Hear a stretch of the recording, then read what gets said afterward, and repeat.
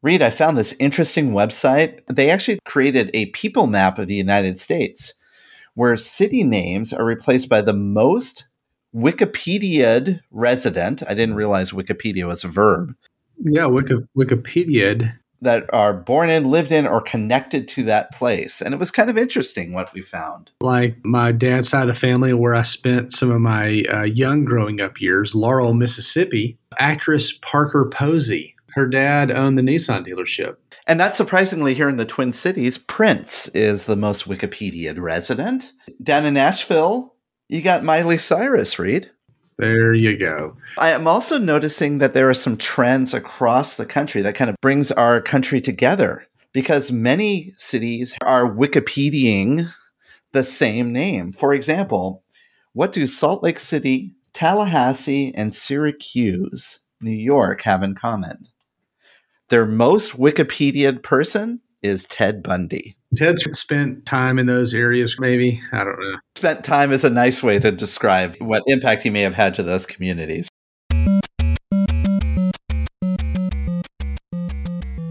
Welcome to Touchpoint, a podcast dedicated to discussions on digital marketing and patient engagement strategies for hospitals, health systems, and physician practices.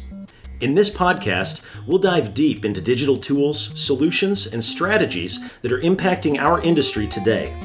We hope to share a lot of great information with you and have fun along the way.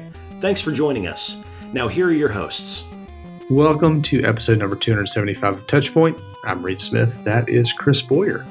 That's right. And I have to say, Reed, I am not a top Wikipedia person in any city in the United States. I've looked everywhere that I lived, and I am not represented on any of these dots, so it seems. Maybe one day. One day. So we're going to jump in today. Kind of an interesting episode. I think this will be fun. We may do more of these in the future. We'll see. I would love to kind of have some feedback, see what you think about these types of things.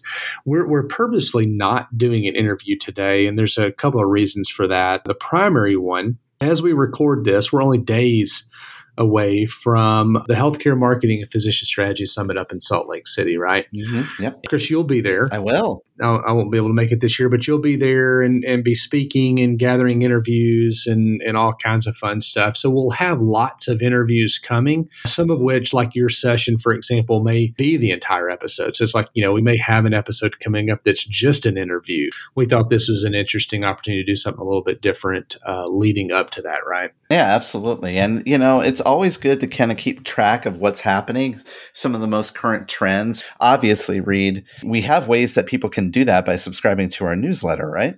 We do. And we're almost doing an audio version of that today, or a shortened version of it, maybe, I guess. But to your point, if you're interested, you may be thinking like, what are you talking about? I was listening to a podcast. What's this about a newsletter? You can find out more over at our website, touchpoint.health. Touchpoint.health, a website that houses not just our show, but the other shows on the network. And so you can dig around topics and post and different shows and all that kind of stuff there. But also while you're at the website, you'll notice something called the TPS report up in the top navigation.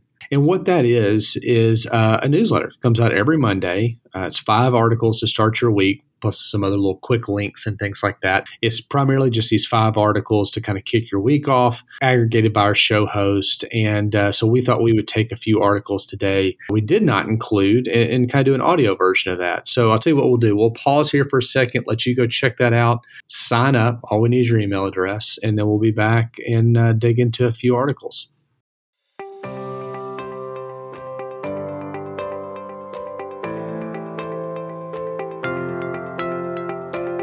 Chris, in today's digital age, your online reputation, as we all know, is crucial. With customers relying on online reviews, your first impression is also compared directly with your competitors. Sure is. And Reed, consider this. 86% of patients today read online reviews, and 73% demand that healthcare provider has a minimum 4-star rating. Demand. They demand it. Yeah, they do. Well, to stand out, choose reputation to help amplify your brand and to build trust. Be the provider of choice in your area, understand patient sentiment, get actionable insights, and even foster patient loyalty. And look, here's the easy way you could do that. All you need to do is go visit reputation.com/touchpoint. That's reputation.com/touchpoint, where you can download their healthcare online reputation management guide and build a reputation that performs for you.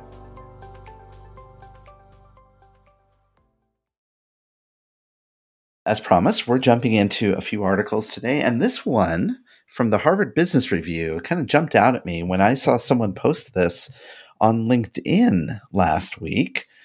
The title raised my eyebrows. Why marketers are returning to traditional advertising. They quote a number of stats in here, but we've seen plenty of things. We've even talked about some of these studies from Geometric and otherwise that kind of have these state of the industry type things. And we always see that the digital advertising going up, right? So it's one of those things where the assumption's been is that traditional advertising is on the decline. Those dollars are being shifted to digital.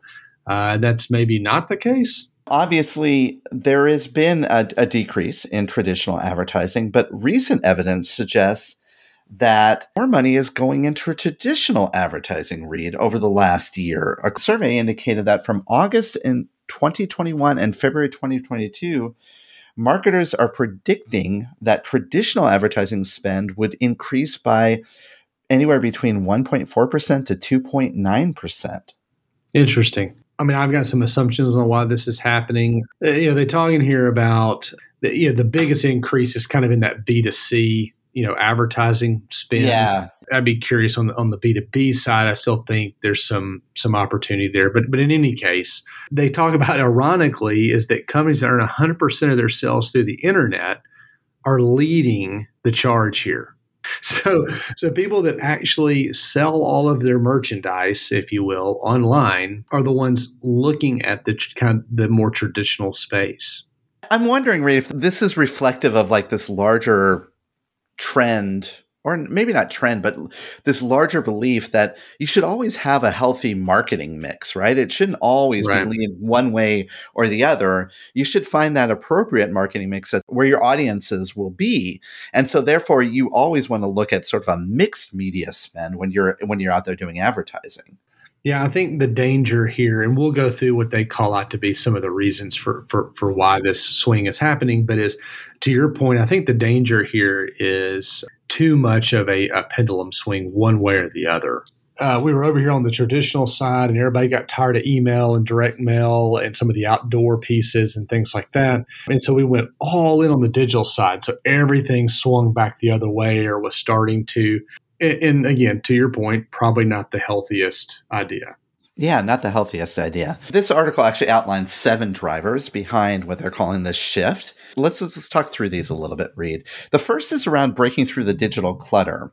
Obviously, we know that the online world, there's a lot of advertising now online, right? They actually have found that consumers that are online have reported frustration and negative brand association with digital advertising that clutters and prevents them from reading articles or watching a video or website. I totally get that. And then conversely, on the other hand, they're saying, hey, guess what? Traditional ad spend has much better engagement. Marketing Sherpa reports that more than half of consumers often or always watch traditional television advertisements and read print advertisements that they get in the mail from companies that they're satisfied with. Another researcher, Ubiquity, suggests that traditional media channels, TV, radio, print, outperform digital channels in terms of reach, attention, and engagement. There is a noisy component here. You get stuff in the mailbox now, and it's a little bit unique where it used to not be. So again, I think it's this pendulum thing of everybody went digital almost exclusively, and now it's opened up some of these other channels. Next thing on the list here, capitalizing on consumers' trust in traditional advertising. So again, this Marketing Sherpa survey that they've referenced a few times throughout this article actually found that the top 5 most trusted advertising formats are all on the traditional side of the equation. Consumers, they trust most in print advertising, followed by TV, followed by direct mail, followed by radio. When they're making purchasing decisions. Do people listen to the radio? That's a whole other probably. Does that include other things, radio-ish, radio adjacent?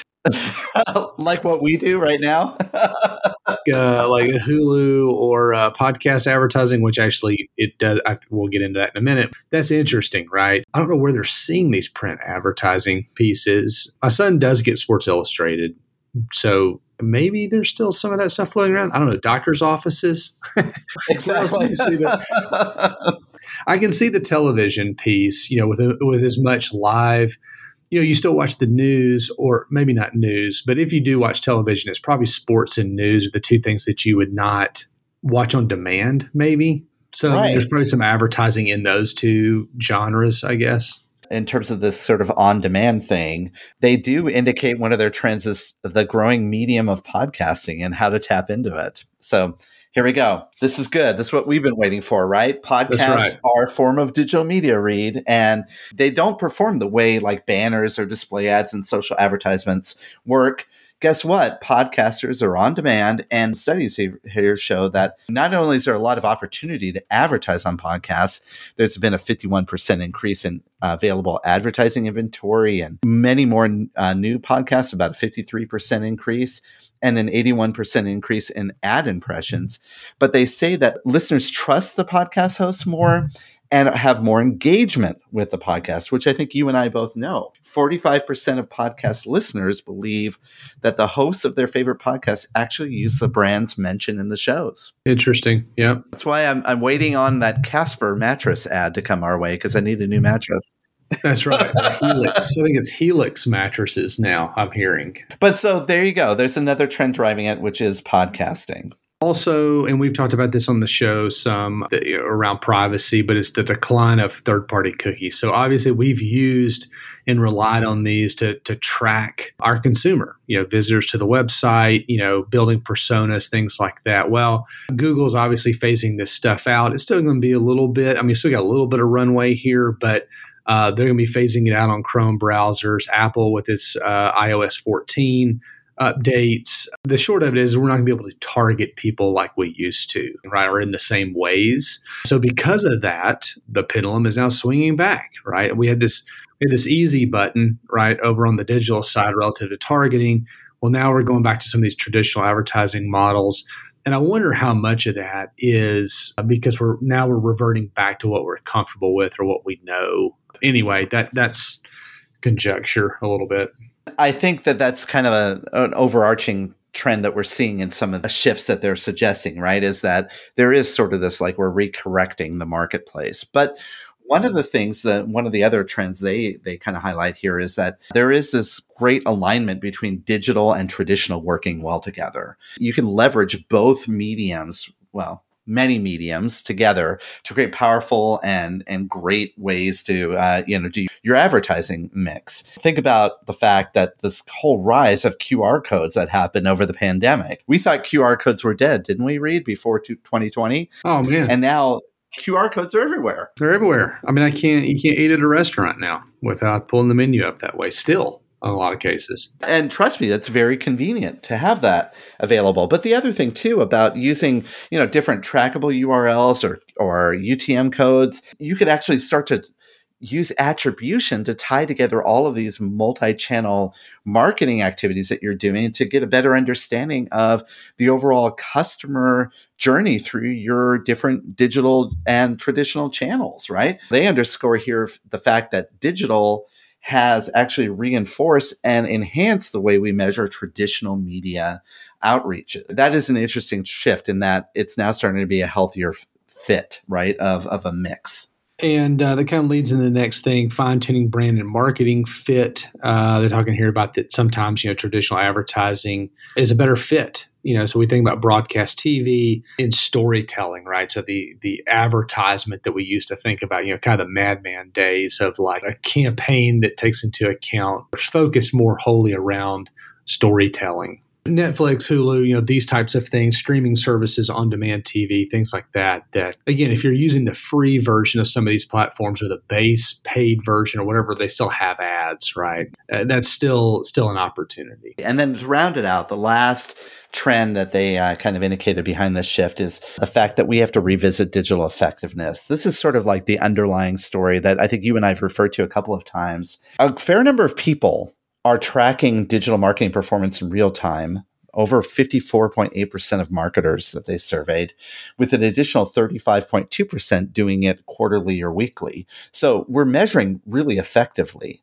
But the digital promise of hyper-targeting and personalization is kind of under scrutiny in terms of its effectiveness. And they actually refer to a couple of academic research studies that have been done. One was published in the Journal of Marketing that shows that retargeting, that traditional digital ways to do things can actually backfire if you do it too early. And that research in computer science has shown that personalization can lead to consumer reactance, especially when consumers are unfamiliar with the brand. Reactance means they have a negative perception of your brand. While digital is quote unquote effective, it can almost be too effective or not effective enough, depending on how you do it. And that is also one of the shifts that they are noticing that's causing marketers to kind of look at traditional channels more. When I look at this and that article, that kind of that clickbaity article title of why marketers are returning to traditional advertising, if you said it more accurately, it's probably why marketers are starting to embrace a mixed media outreach effort for their advertising. Well, let's take a brief pause here. We'll come back and again cover another article. But we mentioned a little bit about the privacy piece and some of the changes there. It really starts to kind of bleed into the need to create your own data sets for targeting and things like that. And so we'll come back, talk a little bit about that right after this break. Coming soon from Greystone, Bowstring, and Touchpoint Media, live from HCIC, a new podcast that brings you front row access to the latest innovative strategies that are shaping tomorrow's healthcare industry. In this 12-part series, as recorded live at the Healthcare Internet Conference, we'll hear from industry experts such as Paul Mattson of the Cleveland Clinic, Kathy Smith of Roper St. Francis Healthcare, David Feinberg from Mount Sinai Health System, Rose Glenn from Michigan Medicine, and many others. Subscribe now on Apple Podcasts, Spotify, Google Podcasts, or your favorite podcasting platform. This podcast series is brought to you by Greystone.net, Bowstring, and Touchpoint Media. All right, next article we're going to dive into is actually titled 4 Tips for Building Your First-Party Data Sets with PPC. And so this is from an article from searchenginejournal.com. Search Engine Journal, there's a few other ones kind of like it. Most of their articles are very kind of list-based, practical, kind of tactical, takeaways that you can run with. So anyway, good sites to check out, especially if you're thinking about PPC, kind of SEO, SEM type stuff in this case. But yeah, 4 tips, build your first-party data set. So I think first, quick level set, first-party data, that's information or data you collect about your consumer directly. So this is an idea of how to use PPC to do that very thing. And the reason why you want to do that is obviously it makes better sense for you to own this data because the users that end up on your list are, in effect, more highly qualified than third-party data that you can purchase or license. It also provides organizations a way to be more helpful to their customers because you start to understand what their needs are more. You get their preferences along the way. And assuming if you're doing this the right way, you kind of have a good understanding of how they're reacting to your messaging. So you get closer to that right message to the right person at the right time concept that we all try to get at. They kind of indicate here it's more forthcoming than some of the other tactics we use now in that it's very transparent where you're getting this data from. So you could actually trust the data a little bit more realistically. So Reed, having said that, why don't we jump into these 4 tips that the Search Engine Journal has given us? Well, it talks first and foremost about knowing where to find your audience. Again, with any campaign, one of those primary things you talk about along with measurement and some of those types of things and calls to action, et cetera, is the targeting. Like, who is it? Like, who are we trying to find? Where are they? That kind of thing. So where are they going to be? How they spend their time online? What types of user experiences are you trying to create? So a lot of the things that you think about when you're developing a persona. That's right in alignment with creating or defining your persona. Quickly behind that, number 2 is also like that when you're thinking about developing information for those personas is offer them something of value. Sometimes the challenge of advertisers is to offer something valuable to consumers. And we're not talking about free giveaways. What we're talking about that is giving them information that they find relevant and meaningful to them. So they have some questions here that allow organizations, when they're trying to determine what is the value that we can provide to our customer, these are the questions they suggest that you go through. So take down the note here. The first is, what is it that my customers really want? If they tell you, if you know overtly what they want, provide them that. Another way to get to that answer, if you don't know that outright, is to ask, what are the current problems that they're facing? Or what are some of the common questions that we get through our website, through our chat, through the emails, through our call centers, wherever, that we're getting, so we could help to start to answer those questions. And then lastly, how can the knowledge and expertise of our subject matter experts help them with making their decisions? How can you get the physicians more involved or the caregivers more involved into the overall conversation? Yeah, so offering something of value, I think that's an interesting one as we think about like our acquisition campaigns and things like that. With that call to action, what are we really trying to get people to do? There's what we want them to do, but how do we balance that against realistically what they want or willing to do, maybe is a better way to say it. We've thought about, health risk assessment tools, and you're filling out forms and attending seminars and kind of some online seminars. And there's different things like that, and so you think about downloading reports or PDF documents. Like you and I would go to, a website and, I'll probably give you my information if the report sounds, interesting enough. Just knowing who that audience is and where that value lies. Third on the list, price your item of value appropriately. And so you may be thinking, well, we're not involved in that P of marketing, right? Yeah. we're not pricing anything. But realistically, if you think about it, the price could be even a non-monetary piece, right? So it's like, what we're asking of them. What's the price? So again, they talk in here about time, attention, and information. When you're asking them to fill out a form, for example, on the website, are you just asking for name and email address and like they're kind of in and out? Or are they having to fill out a laundry list of things, which again, price is too high, right? If I've got to spend more than like 10 or 15 seconds on this, I'm probably not going to fill it out. So how are you pricing? What's the investment that the consumer is going to have to make? Yeah, I like that time, attention, and information. And that's really important even when you're doing gated content. You have to show them the value of even giving up their information to get access to that, or else they won't even bother with filling out the form. Here we go to their fourth and final recommendation, Reed, which is follow through on your top of funnel leads. Makes sense, right? If you get people that have raised their hand and said, I'm interested, make sure you take care of them and follow them up. They underscore here that CRMs are one of the most highly valuable assets in this strategy.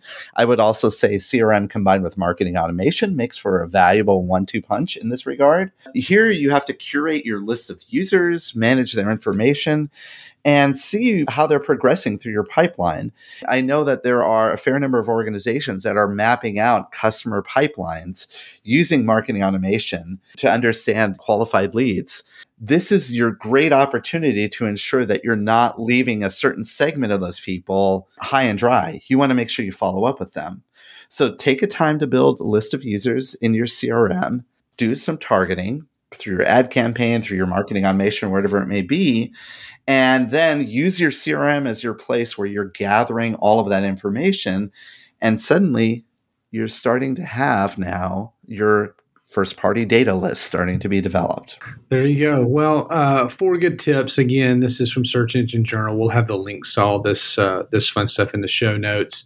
When we're back, we will wrap up the show with one more article Mom deserves the best, and there's no better place to shop for Mother's Day than Whole Foods Market. They're your destination for unbeatable savings, from premium gifts to show-stopping flowers and irresistible desserts. Start by saving 33% with Prime on all body care and candles. Then get a 15-stem bunch of tulips for just $9.99 each with Prime. Round out Mom's menu with festive rosé, irresistible berry chantilly cake, and more special treats. Come celebrate Mother's Day at Whole Foods Market.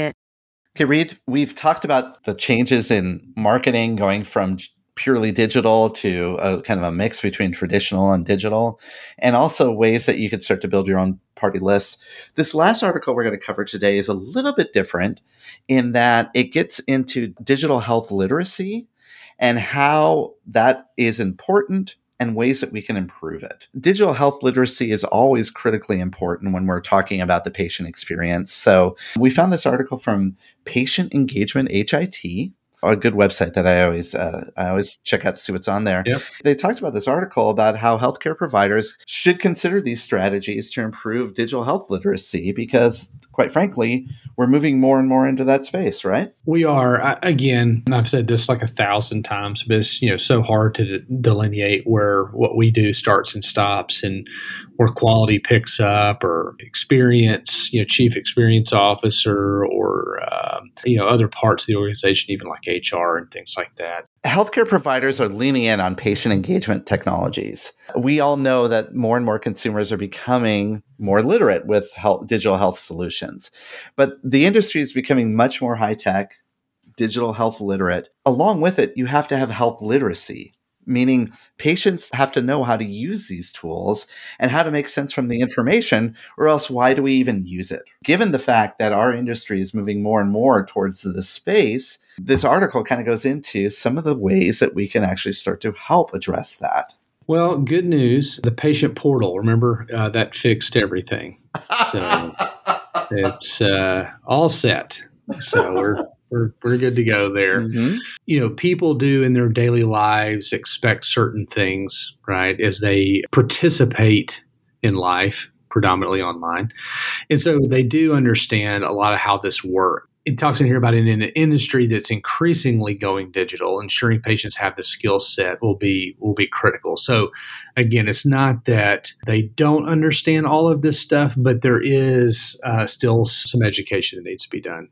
Obviously, we know the consequences of low digital health literacy is important. And the more that gap deepens between people that are highly digital health literate and those that aren't, it's going to cause a great disparity in the way we deliver care.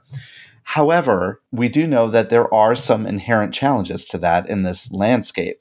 There are certain audiences that don't have access to the tools or the high-speed internet that we need to access these tools. So they indicate here that in April of 2022, researchers from the All of Us research program reported that digital health literacy keeps many low-income patients from using patient engagement technologies like wearables.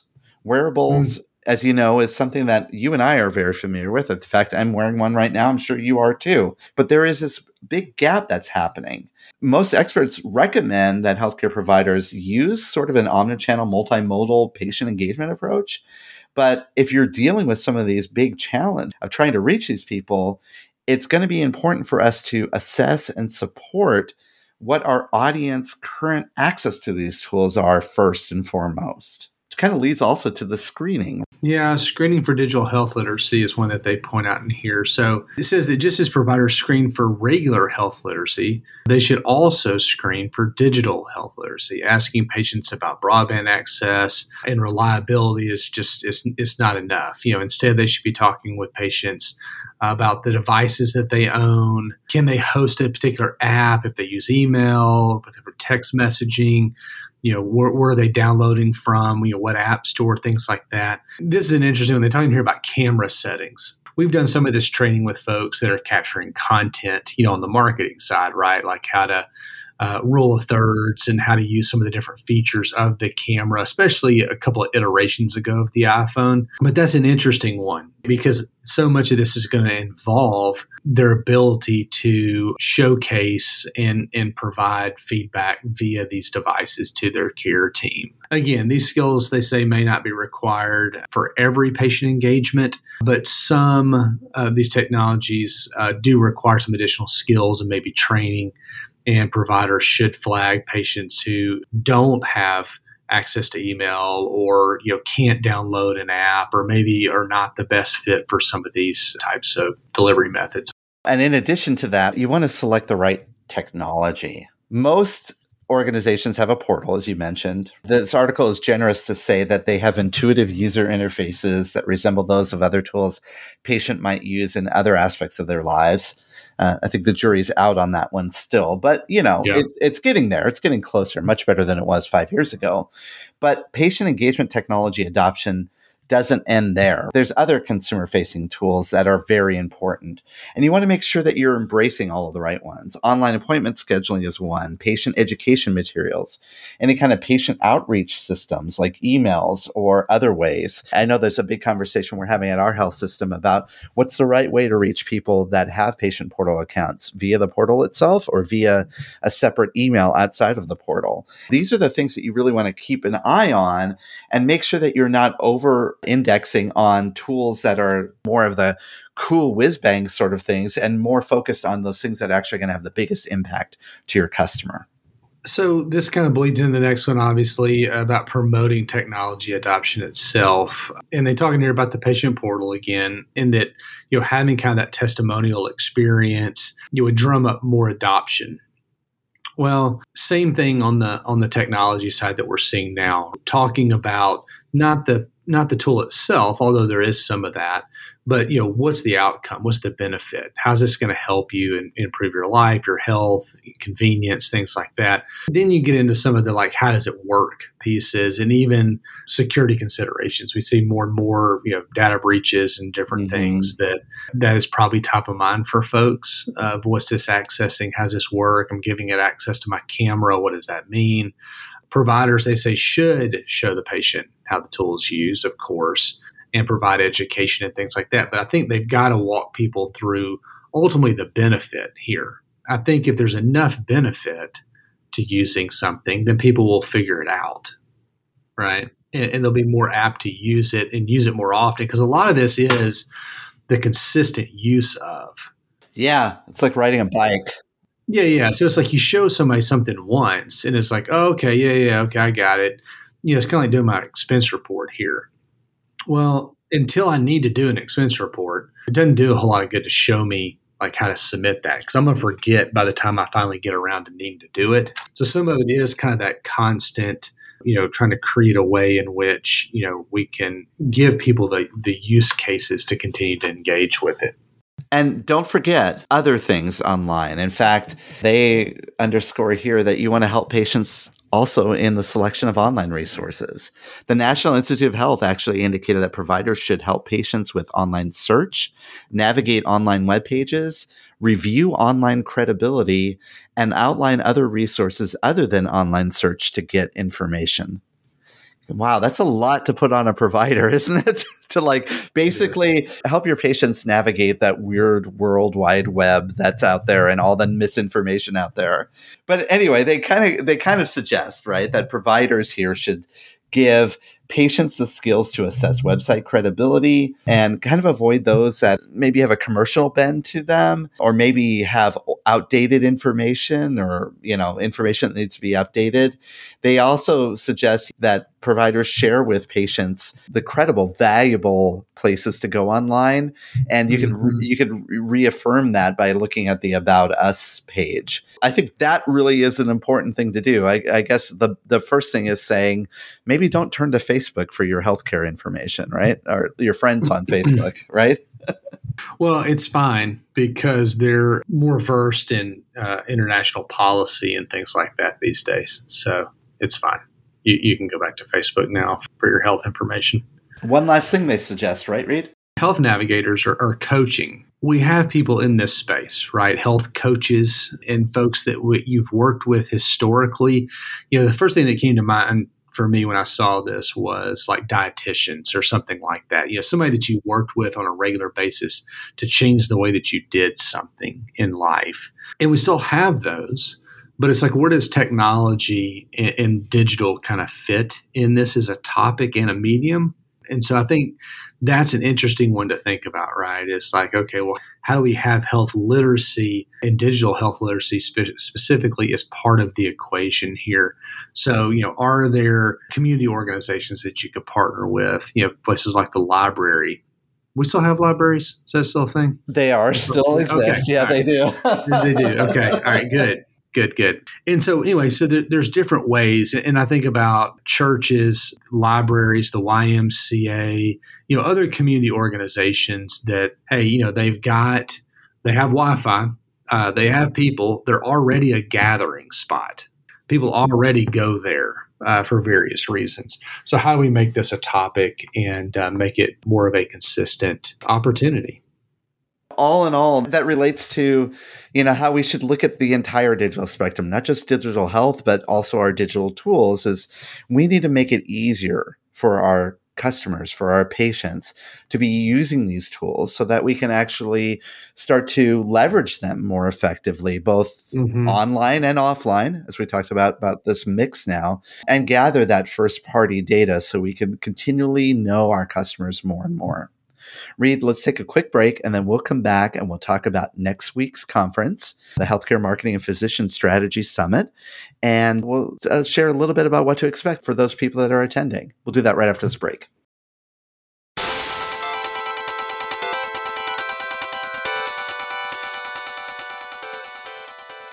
All right, so last couple of things before we let you go for the week. I want to talk about the Healthcare Marketing Physician Strategy Summit. This is an annual conference. Typically happens, COVID was a little weird, but typically happens about this time of year. And it's a great conference to go to for those that lead strategy, in their organization, kind of the marketing communication space. There's going to be some wonderful, wonderful people there. It's in Salt Lake City this year. Follow along online if you can't make it, certainly. Chris will be there and be speaking and be around to connect and talk more, right? Yeah, absolutely. I'm going to be doing a presentation along with my peer, Vanessa Hill. We're going to be talking about the technical elements of content strategy, getting into SEO, schema, structured data, all of that fun stuff. And we've talked about that before on the show, and definitely encourage you to come and attend that session. Also, as we do at every one of these conferences, Reed, that we've attended, we're going to be doing a panel recording of the Touchpoint podcast next Tuesday afternoon. If you're in Salt Lake City, come find me, or you can reach out to me either via Twitter, LinkedIn, or email or text if you know my cell phone. I'll let you know where that is. Feel free to come and attend. You can listen in for a kind of a quote unquote live recording of our show if you want. But I'm also going to be talking to a lot of people. So if you're there, you have a great story to tell, or you just want to come up and just say hello, reach out to me. Come talk to me. Definitely am looking forward to interacting with people in person again next week in Salt Lake City at the Healthcare Marketing and Physician Strategy Summit. We'll see you there. It's always a good time and certainly lots of fun going on. Be sure to check out the expo floor as well. A lot of great vendors and solutions that are worth checking out. Absolutely. All right. Touchpoint.health is the website. Sign up for the TPS report. This is kind of a live version of that. But the TPS report's an email, comes every Monday, 5 articles to start your week. And we'll have links to all these aforementioned conferences. So if you'd like to check them out further or sign up, even for those that are later in the year, you get that there. Let's do a couple of recommendations and we'll call it a week. What do you got today? Absolutely, Reed. I'm going to recommend a food service that me and my wife have used for a number of years now. It's called Imperfect Foods. I may have recommended this before, but I'm going to recommend it again because I just love it. It seems like everybody has like some kind of food service.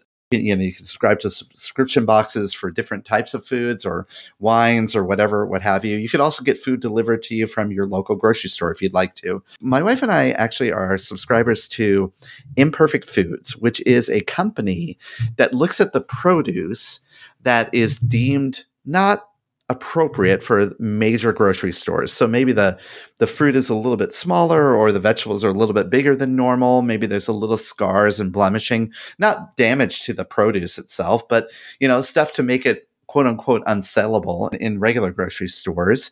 Well, this is a distribution for those kinds of foods, hence the name Imperfect Foods. Now they've expanded what they offer. They go well past just produce. It's almost like you get full food service if you'd like. We love it. We subscribe to it. Every week we have the ability to kind of check out our box that's coming. They kind of pre-fill it based on what we've ordered before, but you can always go through and take off things you don't want and add things you do want, and then build your box for that week. Have that done by about noon on Sunday of every week. And then the following Tuesday, we get our fresh delivery of our produce. We love it. I love the cause. I love the whole approach to it. And I tell you, it's very affordable, and it's just something I would recommend. So for those of you who are interested in maybe doing some kind of subscription food service, I recommend Imperfect Foods. There you go. Very cool. I'm going to recommend an app. I'm a little new on this, and so I can just tell you what I think so far. But my son was starting to get interested in the stock market. What is it? How does it work? Can I start trading stocks? Kind of a thing. And so I thought, well, I mean, he's 14. So number one, I'm not even sure that's legal. So I don't think you can have a brokerage account till you're 18. But I thought, surely there's something out there where he could learn more effectively. And there's a number of apps on the App Store if you go and you type in stock simulator. And the one we landed on is called Rapunzel. And it's, of course, spelled weird, Rapunzl, Rapunzel, simulate, invest, and win. And so you have to be 13, you have to be 18 to win prizes. But the idea is you sign up, it's free, you sign up, and they say fake money, live trading, real prizes. So you get 10,000 fake dollars and you invest. And you can enter your portfolio into different competitions and win like prizes and money and stuff like that. So it's almost like fantasy sports, but for stocks, if that makes any sense. So it's interesting. And it's got kind of an educational component to it where you can take quizzes and learn about the basics of the stock market. And you can kind of go down the path of, and you earn like badges and things, for taking different quizzes and points and all that kind of stuff. So anyway, it looks neat. It's a well done app. I will say that for sure. It's really cool. It'll be something neat for him to try and kind of play around with and kind of figure out how things work before he gets a little bit older and can actually start investing real money. I love it. Gamification of investments. I love it. That's right. Rapunzel. And you're targeting kids. I actually think it's actually very helpful for people to know that. So that's kind of cool. Yeah, nice. Yeah, for sure. For sure. All right. Well, there it is, folks. Another week. Again, let us know what you think. If we should do some of these, mix in some of these just kind of news desk, if you will, shows every so often where we cover a few topics without an interview. Or if you hate it, let us know that as well. That's also good to know. But we certainly appreciate you listening. So reach out to us. Twitter, LinkedIn, probably the best way to do that. For Chris Boyer, I'm Reed Smith, and we'll see you next week. This has been a Touchpoint Media production. To learn more about this show and others like it, please visit us online at touchpoint.health.